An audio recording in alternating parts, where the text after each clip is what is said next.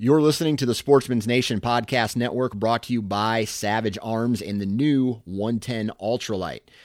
At about 6 pounds, the 110 Ultralight is designed to combat elevation and the elements while maintaining the performance of a factory blueprinted Savage 110 action. The carbon fiber wrapped stainless steel barrel makes it durable and lightweight. The rifle comes equipped with the Savage AccuFit technology, so that means it's adjustable and it comes in a variety of calibers. The .308, the .270, the .28 Nosler, the .280 Ackley Improved, the 30-06, and much more. If you want to find out more information about the 110 Ultralight, visit savagearms.com.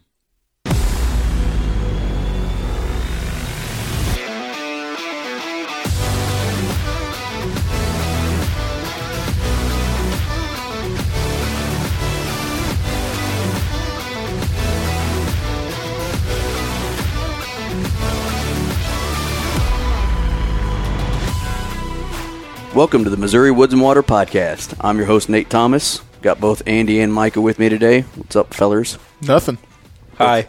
That's good. Got a good one today. We're going to talk about some Missouri public lands. Exactly. With nobody better than Aaron with the Hunting Public. So I hope you all enjoy the show. We are super excited to talk with him. We're big fans of the Hunting Public, and Aaron is another Missouri resident, or born and raised in Missouri, and he's got some good stuff to talk about, so hope you enjoy the show. This is the Missouri Woods and Water Podcast.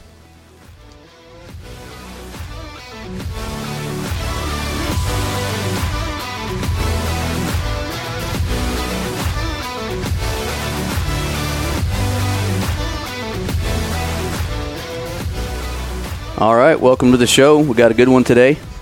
We are with Aaron Warbritton with the Hunting Public. Got Andy and Micah with me as well. Hello, hello. Howdy, howdy. And like I said, Aaron Warbritton's with us. What's going on, Aaron? Not much, guys. How y'all doing? Pretty good. We're excited to have you on, another Missouri boy like us. So that's why I reached out to you. That's right. From up in old Paris, America there. There you go. There you go. You got a little more experience than we do here, though, so we're excited to get talk to you. Yeah. So before we get started, why don't you just kind of introduce yourself? Obviously, you work, or you are working full time with the Hunting Public stuff you do. Introduce yourself, and then one thing we like to ask, and I think it'd be kind of cool to ask you since you've kind of been all over the place, is what is your favorite thing about Missouri? Outdoors. Sure. The Missouri outdoors. Oh man, we could spend a lot of time talking about that. I grew up in Missouri. And all my family, well, I should say all, but the majority of my family is from Missouri, northeast Missouri, around Paris. Yep. And Mark Twain Lake area. That's where I grew up hunting and learning to hunt and fish at a young age, and means a lot to me. And I'm one of the co-owners of the Hunting Public. It's a YouTube channel and basically just a hunting brand that was designed and created to show people how to have positive experiences in the woods hunting. Absolutely. So, and y'all do that's what we do every day. And y'all do a really good job of it. Anyway. Yeah, really good job of that, For too. sure. If any of our listeners haven't, I don't know, if you're listening to us, I can almost guarantee you've already looked at their stuff. But right. If you haven't, you're doing yourself an injustice by not following Hunting Public. Yeah. Thanks. What's one thing about Missouri that what sets Missouri apart a little bit, in your opinion, from some of these other places you've been? Well, I'll be honest. My opinion has changed a ton about Missouri in the last 15 years. And I won't go too far down the rabbit hole. I'll just answer your question first. But I would say the best thing about Missouri now today is the access and opportunity. It's a good balance. Missouri has a good balance of access. There's a lot of hunters in Missouri compared to like the surrounding states. But there's a good amount of public access in Missouri, and is a lot of opportunity. Like you can harvest a couple of bucks each fall, and you can buy over-the-counter non-resident tags for a fairly affordable price. Resident tags are fairly affordable. The archery season is pretty long. It starts in the middle of September and runs clear through the beginning of January. You also have rifle season in prime time in the middle of the rut. So, and then, alternative methods and whatnot. All in all, in the state itself is managed well enough that there seems to be good deer populations across the board. And, if you work hard at it and you desire to harvest a mature buck, it's doable in Missouri. They're not as prevalent as they are up in a state like Iowa, but there's a lot of differences with Missouri and Iowa, hunter numbers being the number one thing. Right. Like there's just way, way, way more people in Missouri than there is in Iowa. So naturally you're going to have more hunters and more tags filled. But I would say whenever we get asked the question all the time, like what's one of the best over-the-counter states for whitetails to go to? And Missouri is always in that top 5 or 6 states, in my opinion. And I'm biased because I'm from Missouri, obviously. But for sure, having hunted a lot of these other places too, like I said, it's a darn good place to go, just from the access perspective. Yeah, and I think that's what's cool about, not to be, I told you guys I wouldn't do it, but I'm going to do it a little bit. So I'm going to fanboy a little right now. I think that's what's really cool about the hunting public is I don't ingest a lot of my stuff through video, but there's basically two YouTube channels I watch, and that's Born and Raised with Elk and Hunting Public with Whitetail. Yep. And I think what a lot of people can relate to is, they can relate to you guys. You seem like your basic, normal guy, just like everybody else that's trying to hunt.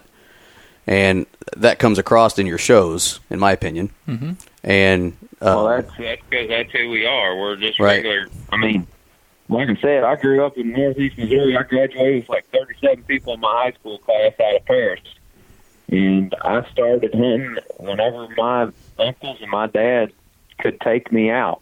Me and my cousins, they were coming back and taking us on track jobs, and we were 5, 6, 7 years old, taking us fishing all the time. I mean, you've heard this story before because that's how a lot of people get involved in it. We grew up hunting small private land on permission and a small farm that my grandpa bought back in the 70s in public land. Yeah. So we're just like everybody else for the most part. How did you? And that's one question I was going to ask you is what you grew up hunting. More public or private. How did you make that transition when you got into this sort of, where you hunt a lot of public? I know on some of your shows, you're back home hunting family farm and stuff on some of them, but most of the time you guys are back out in public land. When did you kind of make that transition in your career, I guess you'd call it? I started out hunting private land when I was a kid, but would occasionally venture out on the public with my dad and uncles and stuff to hunt turkeys or, rabbits or squirrels or whatever. But I didn't do much deer hunting on public land until I was a teenager. I killed my first deer and my first turkey off my grandpa's farm that my dad, his stepmom still live on right now. And that's the one that I constantly go back to every year just because, it's where I learned to do all that stuff. I caught my first fish out of that lake right there on that property, too. So it's very important to me. But for sure, my cousins and my uncle farmed a piece of ground out near some public land, like it bordered right up against public land. And they had permission to hunt that private property. So I hunted that private property with them some, but we also hunted over on the public land. And I shot my first buck with a bow out of an old tree stand that my uncle called Old Faithful. And it was right on the public-private border. and we could hunt the private, the Milo field, or at the time it was a Milo field, it was an ag field, because my uncle farmed it. We could hunt that ag field because he farmed it, and all the deer were bedding on the public land. And I shot a little hat rack buck that came off the public land that night and headed out to the Milo out of that stand. That was the first deer that I ever killed with a bow. So he was on. I ended up shooting him about 10 feet on the private and went over on the public land and recovered him. So, and that was kind of how it was for me. I guess it was sort of a slow transition. Now I hunt primarily public land. But back in my teenage years, after I killed that buck, I hunted probably 50-50. I hunted a little bit of public land here and there, and then I hunted on the farm and a couple other private land pieces that I had permission to hunt on. But at a young age, I would say when I was a teenager, I started really getting into going in and hunting new properties. That was something that really got my interest early. I liked the idea, especially once I got my driver's license. I was like, man, I really like the idea of having 5 or 6 small spots, even if everybody else can hunt them. I really like to have the idea of going to those different places, because it seemed like I would hunt one spot and I would get close or whatever, I wouldn't get a deer, and then after I hunted it 2 or 3 times, it just wasn't as good. But then I'd bounce over to one of my other spots I hadn't even been at, and then all of a sudden I'm in deer. Yeah. So it just seemed like when I was moving around, bouncing from spot to spot, regardless of whether it's public or private, I was seeing more deer that way. So, and then it was just a progression from there. When I got up to Midwest Whitetail after college and was getting into the filming stuff, hot and heavy, a buddy of mine that I hired as an intern, Pat McSherry, came down from Minnesota, and him and I both started hunting a lot of public land in Iowa together. That was 2011, 2012 when we started doing that. So back then, how did that was when it kind of switched to full time. Before that, I hunted a split between public and private. But in the beginning of 2012, I pretty much since then have hunted, 98% public land. That's cool. Yeah, makes sense. So back then, how did you start identifying? So, like, for people traveling that don't live close to the public lands, I mean, you were traveling to Iowa and then you started traveling different places. How did you start scouting places? I mean, was it just boots on the ground? Did you use e-scouting? I mean, then I'm probably a little less, available than it is now. But use a little bit of everything. Google Earth, OnX. Once it came around is a real handy tool. Also calling locals if, and trying to get any sort of information that you can about the area, whether it's local hunters, landowners, do an internet search about the area. You might be able to pick up a few tidbits from a forum or something here and there, or even a local biologist or a local conservation agent, Yeah, that's kind of all preliminary work that we do before we go somewhere. And then once we get there, it's just a combination of map scouting and boots on the ground. That's cool. And driving around. And we'll get into us in a second too, but I don't know about you all, but as I started hunting, I always heard, these bad stories about public ground, like, you're going to run into 20 guys and you can't kill any good deer off there. Well, you all at the Hunting Public have obviously proven that you can take quality deer off of public land. All I got to do is go watch one of the many you've done. Pick one, right? So that gets rid of that issue, right? But what would the advice you give somebody that is, has that that mentality about public land, that it's not quality, and they don't want to go do it, or they're scared to go do it because of the horror stories, I guess you'd call it, that they hear, because they're obviously. Hell, that's the way I thought when I was younger. Say what? Yeah, that's the exact same way I thought when I was younger. Sure. I was the same mindset. That's why I said a while ago, like, my opinions of places and things have changed a lot over the years, just through experiencing all these different, environments and areas. But yeah, I mean, I hear the gripe, because I used to be that person. I used to go hunt public land or right next to it on private, and I would watch somebody walk in through the woods on public, and I would just be so mad.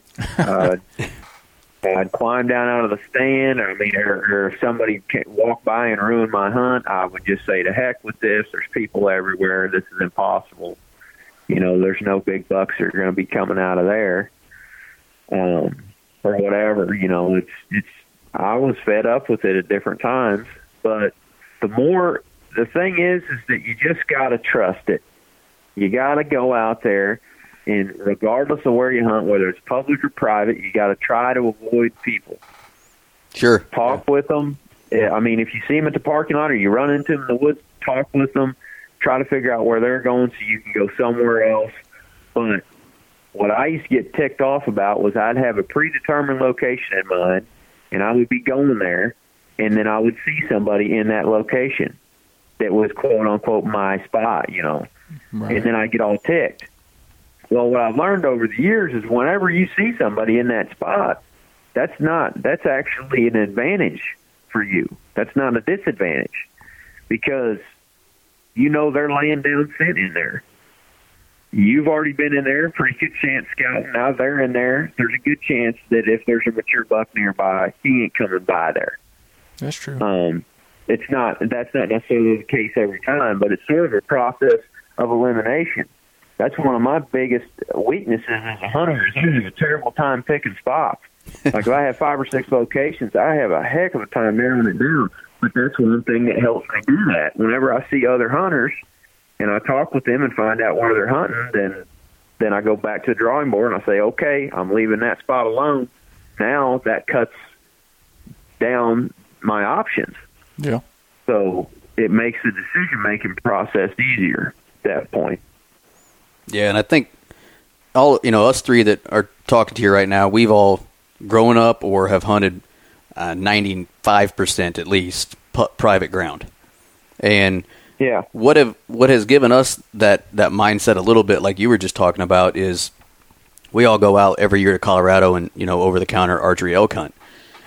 And the first couple times you run into another hunter out there, you quickly realize there's other people there, and you're just going to have to, how do you say it? You're going to have to adapt. Roll with the punches. Mm-hmm. If you run into them, you're cordial with each other. You say hello.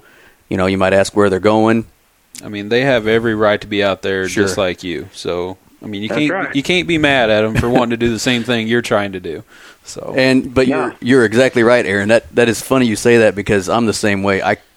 I suck at picking where I want to go. I'll always second guess and go, oh wait, well the wind might, whatever, right? Well, when we're attacking this mountain opening morning of, elk season or whatever, and we have, these 2 guys going this way, these 2 guys going this way, and I go, well, there's only one way I go then. It's this way. Instead of, right. Oh, which way should I go? You have that process of elimination, which does kind of make it easier.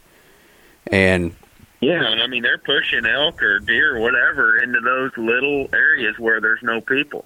Right. That's what we found. If you hunt an area like opening day of gun season, for example, up here in Iowa, opening day of gun season, whatever, pick a state. It's the same way.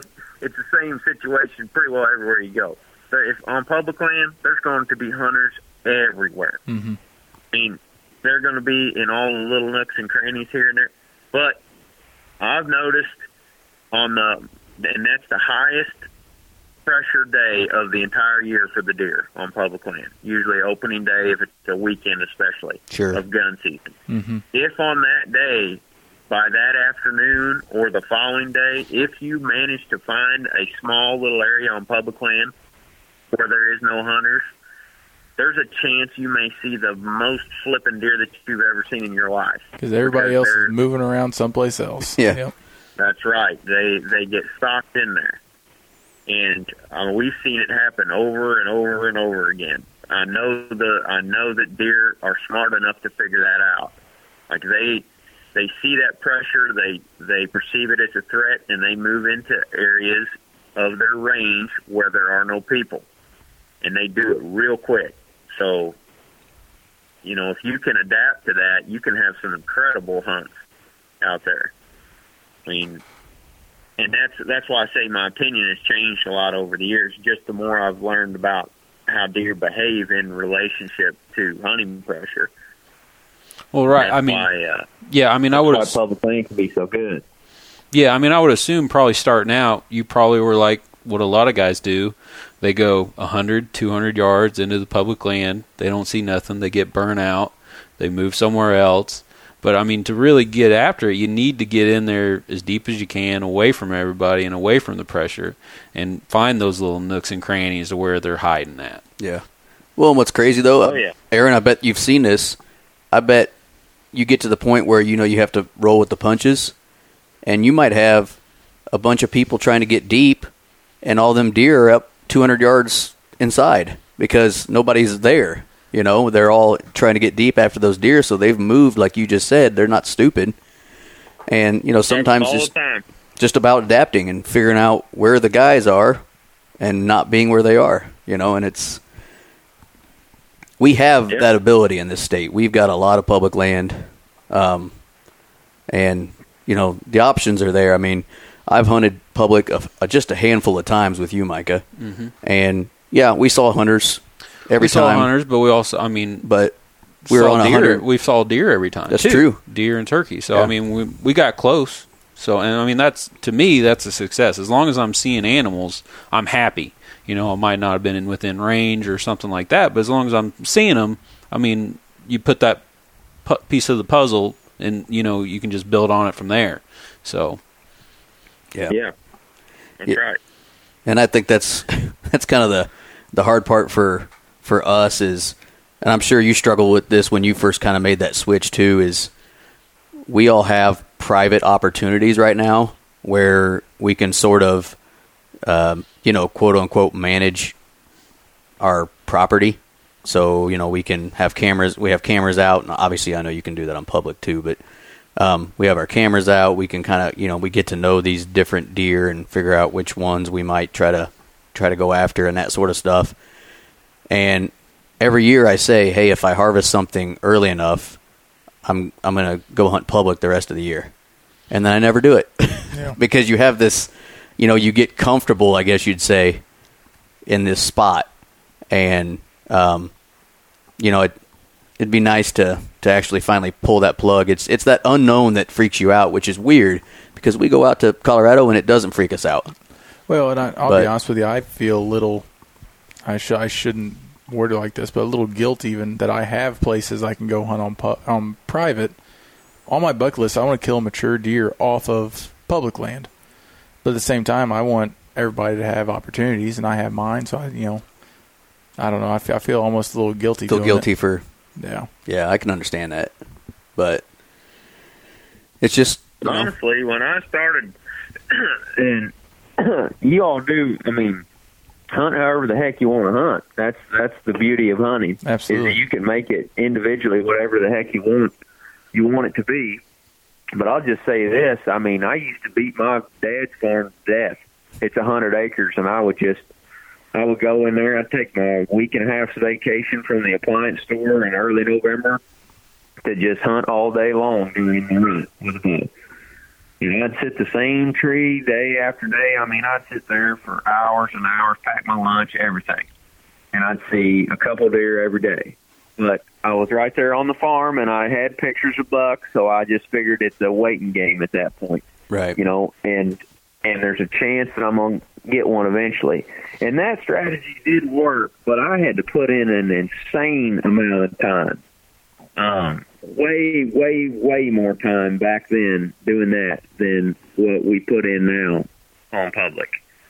Like, we've become more efficient about things now by becoming more mobile. And I'll say, after going and hunting public a good bit and then going back to the farm now, our success on the farm has improved because we've learned to manage the pressure.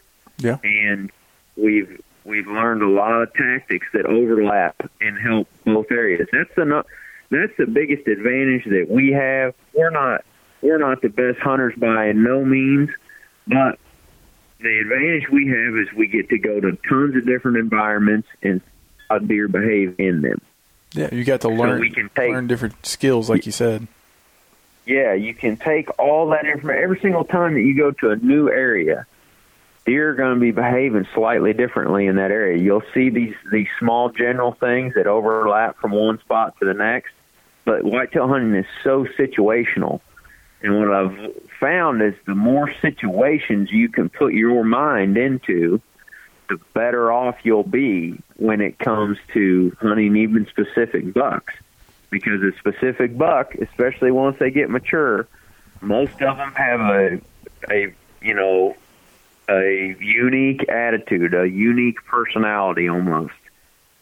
Yeah. You can definitely see that with specific bucks, sure. Yeah, and if the more adaptable you are as a situational hunter, the more adept you'll be at getting close to those deer. Yeah. I'm saying that through my own experience. I'm not saying that as a general rule of thumb for everybody. That's just what's worked for me. Oh, it definitely makes sense.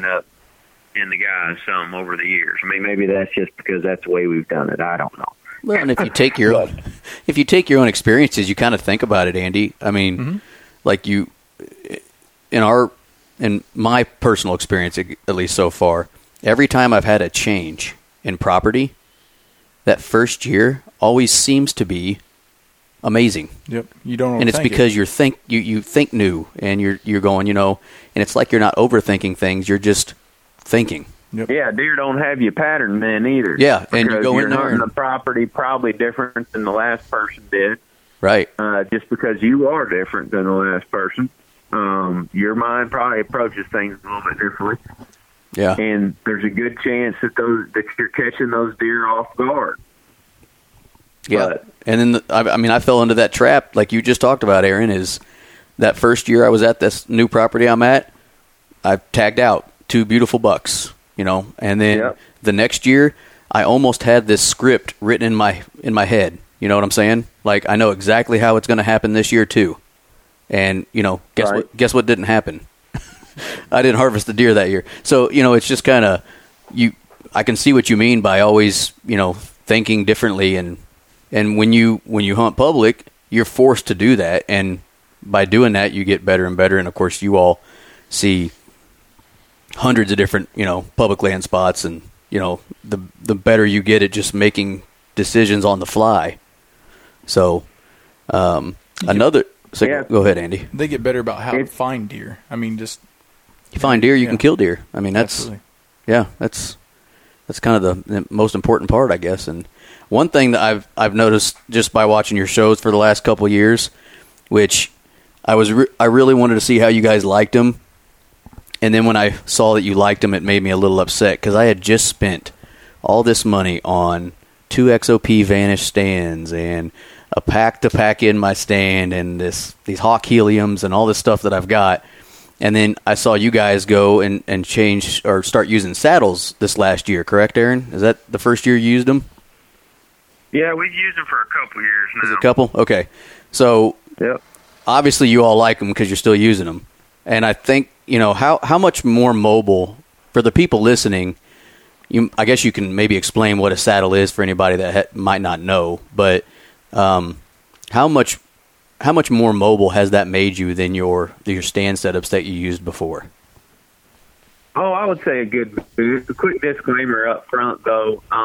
If you're already into a mobile tree stand like what you're talking about, in a mobile hunting system of any kind, that's like the big step for a lot of people. And those are extremely effective. We still use tree stands from time to time as well. The saddles we're just faster with them because they're lighter, they're smaller, they fit in more trees with more limbs and such. Right. We can jet up in a tree with one of them, get set up. If we observe deer at 200, 300 yards, we can jet down and move over there twice as fast as we used to be able to with a bigger hang-on tree stand. Yeah, I mean, But like I said, the hang-on tree stand, the ones that you just mentioned, they're really nice. And they work great. They're just a little bit bulkier and heavier to pack, in and out of the woods, and they take a little bit longer to set up. At least they do for me. Yeah, I'm not very fast. I mean, I've got a setup now that I thought I really liked, and then I started seeing saddles, and I'm like, oh, okay, yeah, that makes more sense. But you know, I went out and got like the bracket system so I could get it up there quicker and then hang it on the tree and not have to bang it around. Yep. You know, and on my sticks, I ended up buying daisy chains, actually from another guy in Missouri that makes Amsteel daisy chains. Yeah. And, you know, just kind of being more quiet and faster. And then I saw those. I'm just like, yeah, that makes even more sense. But the more money I spend, the closer I get to getting in trouble by my wife every day. And another thing I've seen you guys do on the show is, which has intrigued me, because there are some guys out there that strictly hunt this way. How often are you guys hunting off the ground? That intrigues me, just because it's, you know, you're even more mobile than when you are in a tree. How often are you guys doing that? What's that? What was the last thing you said? How often are you guys on the ground hunting compared to, you know, in the saddle? 50% of the time. Yeah. I would say we're on the ground. You know, it depends on your personality and your style too. Like Zach, for instance, in our group, he prefers hunting on the ground. He hunts with the saddle too, but he only, you know, and I'm speaking for him here because he's like my brother, you know. But like he's the type of guy that's going to go into a situation more times than not, and he's going to try to find a setup on the ground that works for him. If he thinks that a tree is better, then he will occasionally jump up in the saddle. And that's why he likes the saddle, is because he can take a few wild edge steps with him and wear that thing, and it's barely any extra weight. He can still hunt on the ground, which is what he's planning to do a lot of times, or he can pop up in a tree, you know, if he needs to. I would say I'm more like a 50-50 type of a hunter. I go in there with no real expectations to hunt on the ground or in a tree. I'm just looking for what I believe will be the best setup in that area.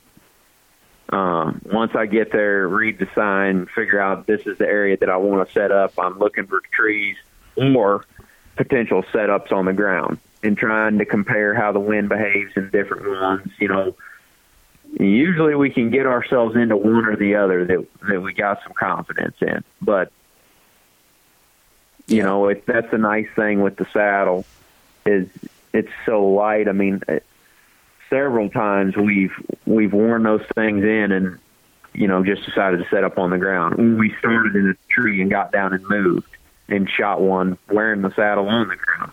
I shot a buck last fall wearing the saddle on the ground. That's pretty sweet. Yeah. Yeah, those are my favorite ones to watch, is when, you know, you're like 10 yards away and the thing's looking at you in the face right before it eats the arrow, and, you know, those are pretty cool. But I guess it's weird because like I was telling you, I've been preparing to hunt public in this run and gun setup, but I don't really do it. And one of the things that kind of concerned me was, all right, I'm going to have this tree stand on my back, and I'm going to be hiking in, and what if I just end up hunting on the ground? I just lugged in this weight for nothing. So that's what intrigued me about the saddles, which I know we're going down a rabbit hole right now on gear, but that's what intrigued me about the saddles was I can just wear that thing in then, and I don't have to, you know, feel like I just carried something in for no reason, because it's just, you know, it's like I'm wearing another pair of pants or a pair of shorts. Yeah. So I don't know. It's one of them deals that I've been intrigued by it, and there's a lot of people that are starting to use them, especially in run and gun setups. And you know, the first time I go hunt in a public setup, or the times you and I have, Micah. Well, we always sat on the ground. We've always sat on the ground. And the one time I tried to do a run and gun, I lugged this at the time. I didn't even have a Vanish. I had a gigantic Hawk, like a Magnum or something. And I lug it into where I need to get, and the tree I was going to hang in was too big for the straps of my sticks to get around. Oh, yeah, that's happened many times. So I end up sitting this big stand in sticks, which at the time the sticks were just whatever sticks I had. I don't even know what they were, from Orscheln's or something. And I end up sitting the dang thing on the ground next to the tree and hunting on the ground. So, like my experience so far hasn't been great because I messed up, but that's what's intriguing. And I knew you guys were using them now, and this would be a good chance to ask you, how much you like them and that sort of stuff. So that's good to know. It makes me want to spend money. I have a question. They're great. I guess for myself, I like to self-film a little bit, and I take a bracket in there with me and camera. How does the saddle? What's your experience of trying to film from the saddle? Is it fairly easy? No, I'd say it's more difficult for me out of the saddle than it is out of the stand to self-film. Gotcha. I could see that. Because you're facing the tree? Is that most of the reason? Yeah, well, the way I was doing it last fall, and I only self-filmed a handful of times out of the saddle.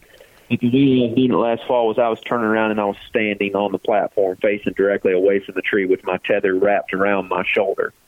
So it basically, the tether rope was just holding me into the tree. Right. And I was standing flat-footed on the platform, and from that angle, I could film with my right hand around the tree, and then I could grab my bow with my left hand and shoot. No different than you would if you were standing on a tree stand facing directly away from the tree. Right. Yeah.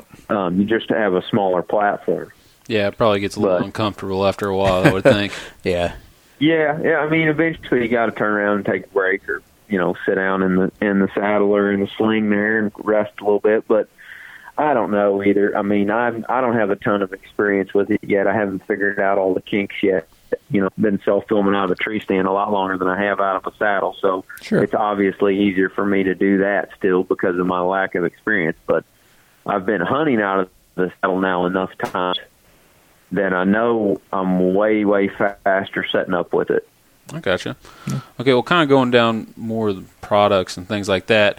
Take away the stands and your filming equipment. What's the number one thing? And your bow. And your bow. What's the number one thing that you take with you into the woods every time? Oh, that's a good question. Don't really take much, to be honest. I mean, I like to have milkweed, if possible, to check the wind. Yep. Yeah, and you guys use that. I usually have a rangefinder on me somewhere and a grunt call. Rangefinder usually gets pulled out, and I click it a couple of times every hunt just to check range on a few things. But it's only there for specific situations. Right. However, if you don't have it with you, you can't use it. So that's why it's always with me. I use milkweed every time. Yeah. Yeah. Well, I mean, that's such a big deal. When it comes to any type of hunting, you have to know your wind. I mean, I would say that's one of the number one keys to being successful is knowing your wind and, trying to put yourself in the best position to where they're not going to wind you. Because if they wind you, game over. What milkweed taught me, because, I mean, Aaron, you probably were like this for a long time. I'd always used, and I still do, like in Colorado and a lot of times here, just the powder. You know what I'm talking about? Puffer spray. The puffer spray.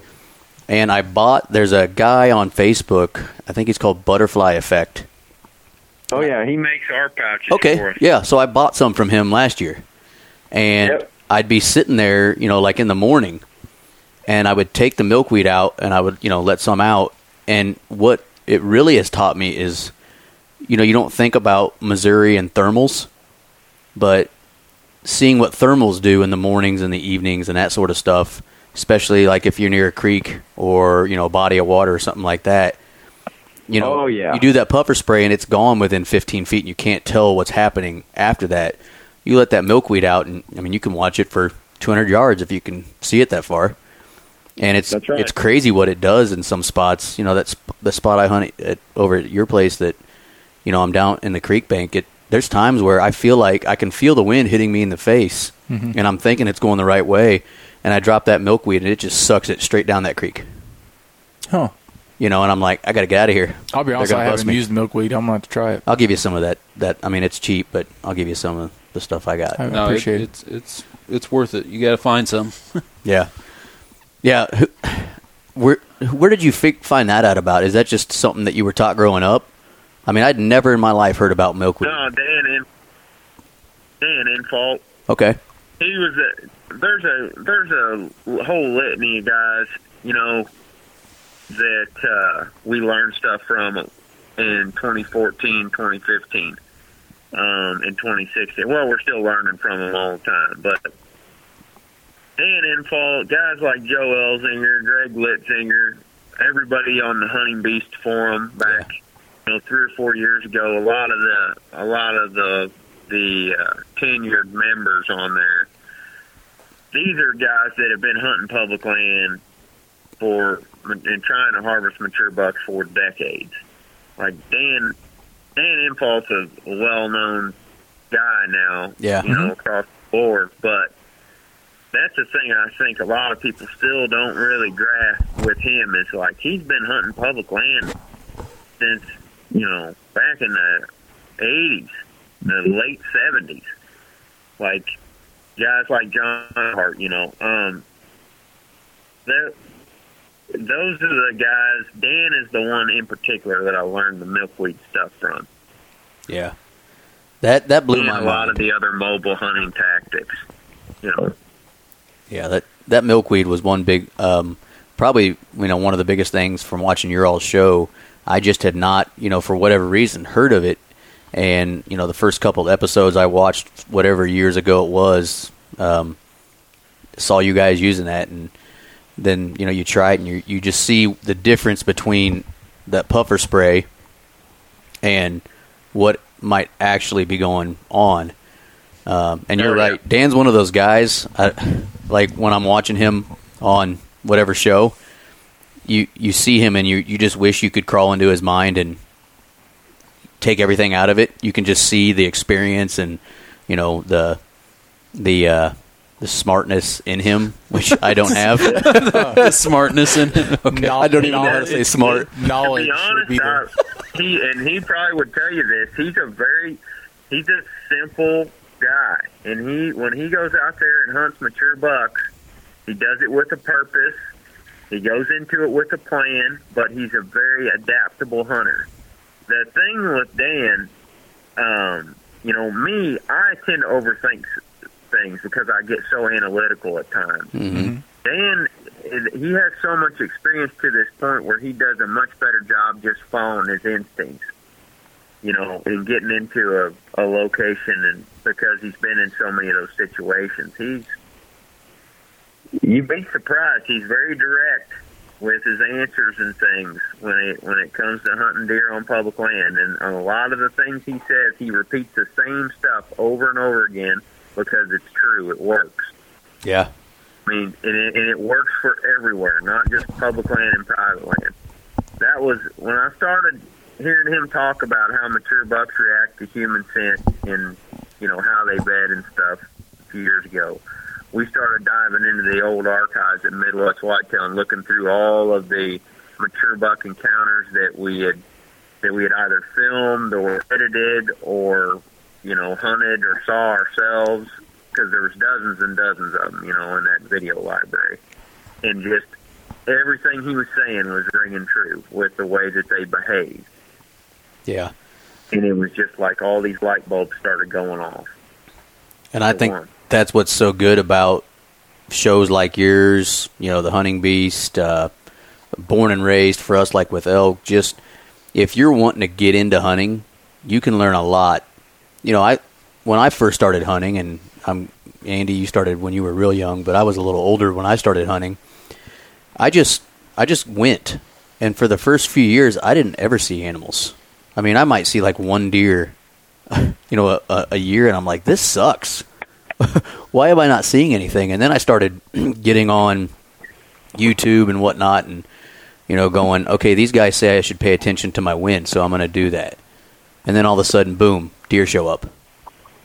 Yeah. And, you know, just by learning simple things like that when you're new and, you know, you don't know what you're doing, you know, if you want to start hunting and you don't have access, there's public land, there's wherever you live in this state, there's going to be some public land within, I would bet you money, within an hour where anybody lives in this state. Right? Oh, yeah. And so lots of opportunity in Missouri.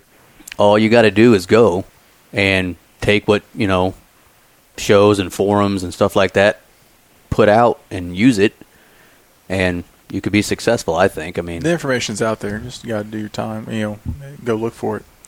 But what advice would you give to somebody that's wanting to do what Nate just talked about? They're really kind of new to hunting. They're really, don't know where to start as far as finding a place to hunt public land wise. Where would you suggest they start?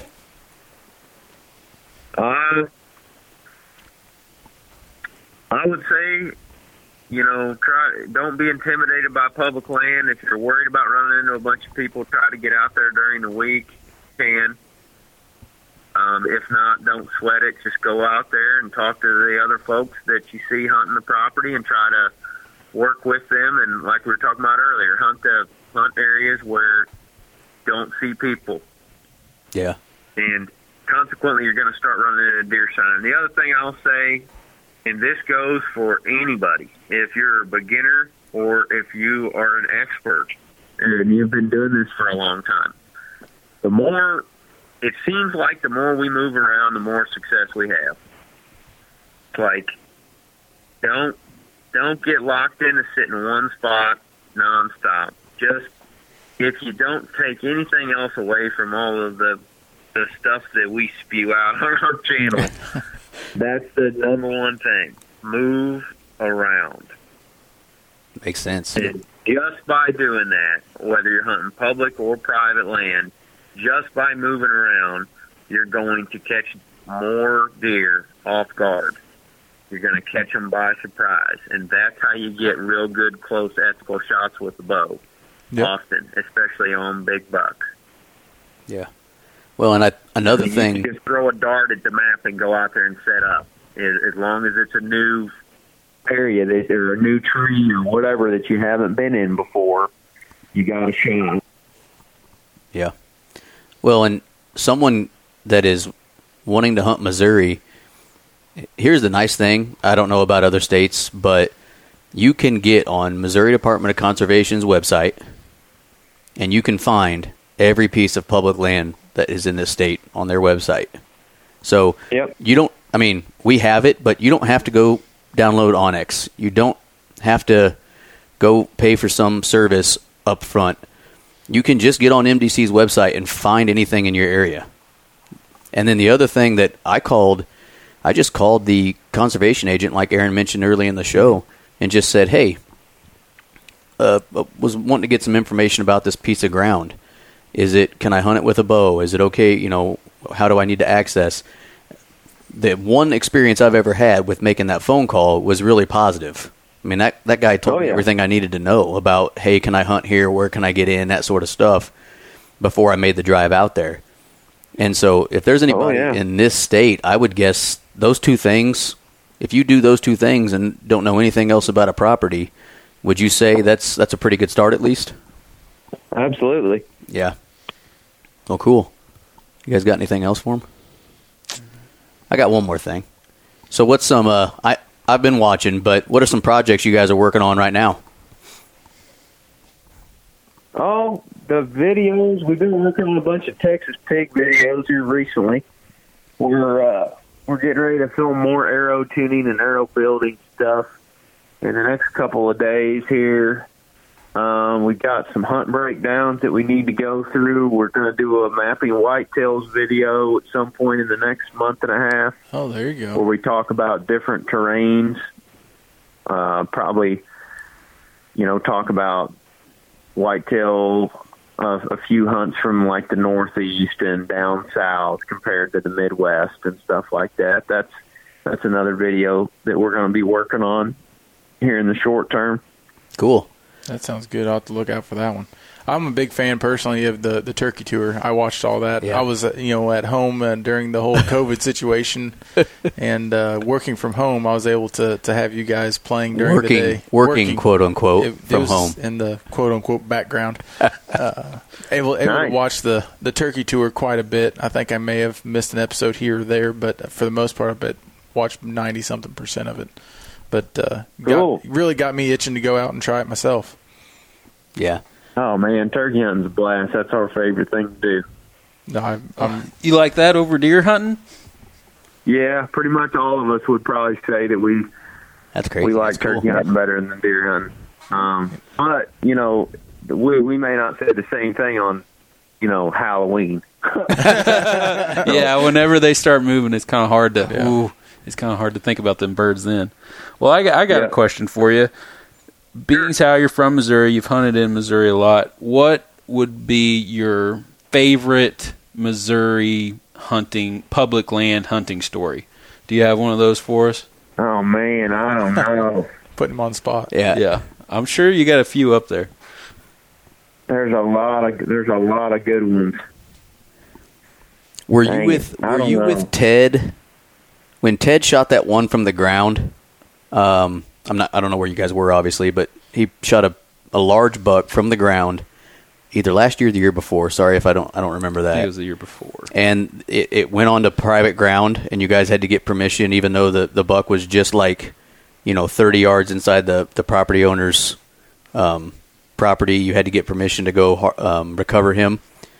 Were you there? Were you there? I can't remember. I remember Ted shooting him. I wasn't there when he shot him. Jake filmed him shooting. Okay. But Ted and I scouted that spot about 5-6 days before that together. And then he shot him, and I met up with him and Jake, and then we all went out there and tracked him. And I was with them when we found him, across that fence line. Yeah. I remember you making the phone call to the owner, and that's why I was like, I can't remember if Aaron was filming or who was with him, but so I'll answer it for you. That's my favorite Missouri public land. That was a great one. It'd be, I don't know, man. I've had so many good experiences out there with my buddies and my, family and friends. It'd be hard to pick just one. That night that I shot my first buck with a bow was pretty fun. That was pretty cool. And I don't know if you could count that as a public land experience or not. It was kind of half public, half private at that point. But because the deer came off public, I shot him 10 feet onto private, and then he ran over onto public. Yeah. We'll allow it. We'll allow it. Yeah. The judges say allowed. Yeah.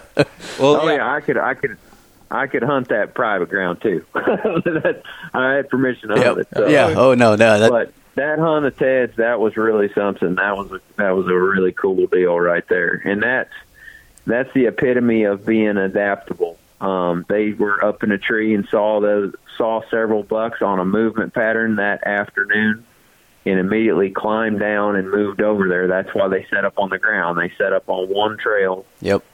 And that buck just happened to walk down it right there at the last light. If I remember correctly, they didn't move very far. I mean, no, they only moved about 80 to 100 yards. Yeah. I mean, but that's the difference between him being shot and not even seeing him potentially. So that's right. Especially with a bow. That's why, like I said earlier, if you don't take anything away from all of our BS that you watch, just see how much we move around. Like, just by moving around. I talked about earlier in the podcast about how I used to sit the same stand over and over again, and I would eventually maybe kill something, but it would take me like 7, 8, 10 days of hunting all day long before something did perfect in that stand. Yeah. And when we started moving around, those close range encounters, with bucks especially, just started going way, way up. You just saw light bulbs. Did you hear all those light bulbs going off above our heads when you said that again? Yeah, it's just, even on private, I mean, you get stuck in this rut, pun intended, right? I mean, you get stuck, and you have this stand hanging right here, and that's where you've killed the last two and whatever, and you get stagnant and stubborn. Yeah. And, no, I'm not. This is the right move. When it. Man, I'm telling you, when we go and do consulting trips on private ground in the off season, and I'm not trying to sound arrogant when I say this, it's usually very easy to find out where the mature bucks are at. Yeah. I mean, almost without fail, because we hand the people that hunt the ground a map, and we tell them, mark on this map where you walk, where you hunt, where you check your cameras. And then they mark the spots on the map, and then we cross them off, and we go to the 2 spots that they haven't been. And boom, big rubs, big sheds everywhere. And it's just like, I mean, I know that's real direct and simple, but I'm serious. That's about how it is everywhere we go. It's like and sometimes it's 150 yards from, their hunting cabin or the shed or whatever that they stay at or that they park at. Yeah. Now, when you said that, I mean, I was just thinking about my hunting property and what you just said, and I drew myself a trail and where my cameras are and all the things you asked the landowner, and I'm sitting there overanalyzing what you just said to me already.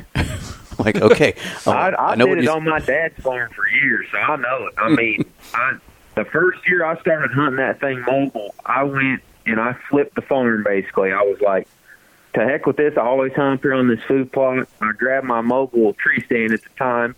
I went clear around the back of the property to my neighbor. I asked him if I could walk in through his pasture. He said, yes, go ahead. Walked in through his pasture. I just went about it completely different than I ever had before. And that night, we saw 3 bucks, and 2 of them were the shooter bucks that I've been getting pictures of all summer long up on my food plot that had, disappeared or went nocturnal. They were 350, 400 yards from that food plot, but they were living in the back corner of the property where I ain't never been. Yep. Yeah. And nobody's ever walked in, to my knowledge, to hunt them from right there. I popped up in a tree and about killed one the first night. And those were the 2, at the time, those were 2 of the biggest bucks I'd ever even seen on the whole property. Yeah. So, I mean, I know it works. It's just hard to do it. It's really hard to do it. Get out of that habit of, your deer stand. And when I hunt the same 2-3 deer stands, during early bow season, I just, like you said, I beat them to death. But come rifle season, I'm more comfortable on the ground. So that's when I'll start going to the places I haven't been during bow season.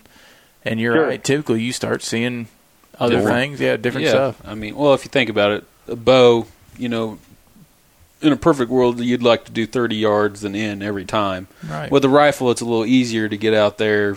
You can reach out and touch them a little further away. Yeah. So. Yeah. And with all that said, I've had some great hunts up there next to my old faithful tree stands on my dad's farm the last 4 or 5 years. It kind of all depends on where the hot sign is at that given time.